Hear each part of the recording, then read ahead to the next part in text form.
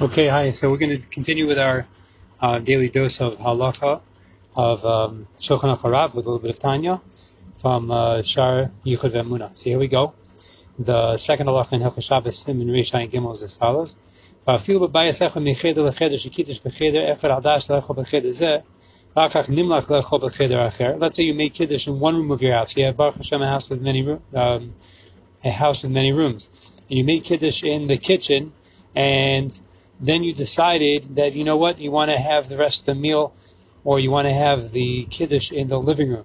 So there, you have an attic to the rest of the house to the attic. You have to make a new kiddush because you didn't have that in mind, that you're going to a new place, and this place where you make kiddush in, you did not think that you were going to. You thought you were going to eat there, and now you change your mind to eat somewhere else. So then you have to make a new kiddush. However, that's when you change your mind. If when you make kiddush you had in mind to go to a different room, from the kitchen to the living room or vice versa, then if the two rooms are in the same house, you do not have to make a new kiddush. So before, remember yesterday we said that if you're going from one building to another building, having in mind doesn't help anything. You have to make a new kiddush. Here, having in mind works because you're in one house, you're under one roof. So here, if you had in mind to go from one room to another room, so then the kiddush works to make kiddush in one place and to eat in the other room. However, if you did not have that in mind and you just stop making kiddush, you thought you're eating there, and then after you make kiddush, you say, oh, you know what? It's not comfortable to eat here. We should eat somewhere else, or the food's in another room. We should go to the other room. Then you have to make kiddush again. Okay, so this is in the same house, under one roof. Then you do not have to make kiddush again if you had in mind to eat in a different room. Right, we said that. Okay, or the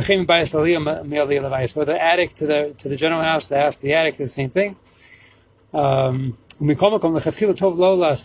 better thing is not to do that, to mamish make kiddush where you're planning on eating. That's the best thing. But if from one house to another house, or from a house to a courtyard, it does not help to have it in mind. You have to make kiddush again, as we explained before. If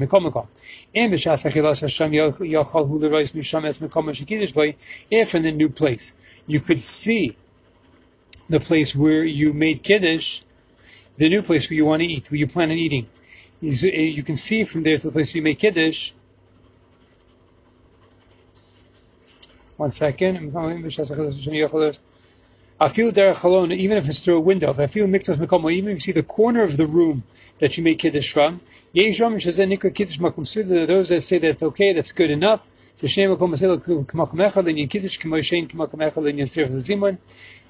like making a zimun where you only see, if you only see another person in a distant room, you can make a zimun with him. Okay, therefore the same thing over here, as long as I can see the place where I make kiddush. So, and I did not have it in mind, I do not have to make kiddush again. So again, just to make it clear. Let's say I make kiddush in the kitchen, and I had in mind to eat in the kitchen. And right after make kiddush, I decide, you know what, this is not comfortable here, we have to set up, we should eat in the living room. Okay, let's go and eat the mazonos or eat the soup in the living room. And you change your mind. So we just said a minute ago that you have to make a new kiddush. So here he's saying that if in the new room you can see the room where you made kiddush, even if a corner of the room, a part of the room, that's good enough. You do not have to make a new kiddush. Okay, so it says over here, we should not do that, but b'shas adchak, you can rely on that, b'shas adchak, that if you can see the corner of the room that you make kiddush from, you do not have to make a new kiddush. Okay, that's the halacha. Now we'll move on to Shar Yichud Ve'emunah and Tanya. We're up to Perek Beis. Perek Beis goes like this. Excuse me. Meaning, the contribus haminim begili shurish ta'usam hakoifim b'ashkacha pratis. There is a mode of philosophy called deism, that God created the world and then left. So this thing we mentioned yesterday, that God's words that He created the world with are actually giving life force to the worlds presently, that is actually a tshuva for the meaning for the apikoresim as follows. They make a mistake. These koyf and these meaning, they make a mistake. What do they say? They say that it's the same thing. God leaving the world is the same thing like a person who makes a desk and makes a table. He's finished with it. and therefore God also finished making the world, he leaves. So he says that's all a very big misunderstanding, a big mistake.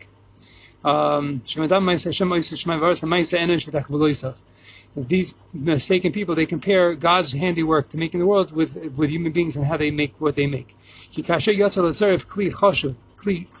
When a person makes, let's say a carpenter makes a table, if the table does not forever, ever need the carpenter anymore, the table is an independent table, can be sold from one person to the next, and therefore never need any connection to the original carpenter. Even though the hands of the carpenter have already left the table, from it, and he leaves. The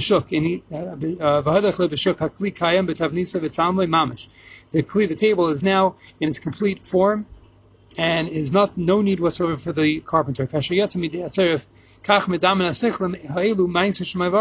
So these foolish people think that the heavens and the earth are the same way. But they cannot see. They are blinded. They can't see the difference between that and the Hashem's handiwork. When a carpenter makes a table from wood, he's taking something that's there and reforms it. Okay,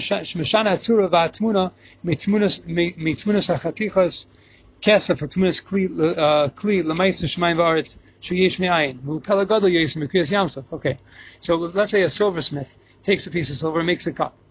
Okay, so he changes the silver into a form of a cup. However, when Hashem makes Shemaim V'aretz, Hu Yesh Me'ayin, it's something from nothing. Hu Pela Gadol Yesh Me'Kriyas Yamsuf. This is more of an incredible wonder than actual splitting of the sea, Derech Mashal, as an example. Shahilech Hashem, what did Hashem do when he made the Kriyas Yamsuf? Shahilech Hashem Etzayam. Hashem made the waters split. Baruach Kadam. He brought a huge wind, a big wind, an easterly wind. It was Az that was very strong. The whole night. And he made the waters split. And he made it stand up like a wall. Like a balloon, like a wall. He made it stand in its place.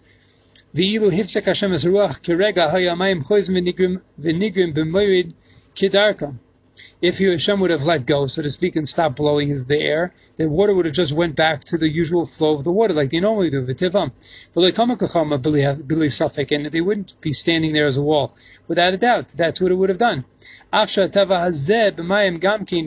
though the nature of water to flow is also a creation of God's, and created something from nothing, because you see by a wall of bricks, the nature is to stand by itself. The nature of water is to flow and not to stand tall. So Hashem changed the nature of the water to be like that of a brick wall. Okay, so he changed the nature temporarily. Okay, but the nature of water is not like that. The nature of water is to flow. So he changed what did he do there by Kriyas Yamsuf? He changed the nature of the water to be like that of a stone wall. But that pales in comparison to a creation of God's that is something from nothing. It's way above nature, and it's incredible. Even more than Kriyas Yamsuf. If Hashem takes away his energy from the created thing, it's not going to go ahead and become discontinued parts and parts that are not going to be together. It's not like that. It's not going to just table become spread out wood all over the place. That's not what happens when Hashem would remove his energy force from it. It would just disappear entirely. When it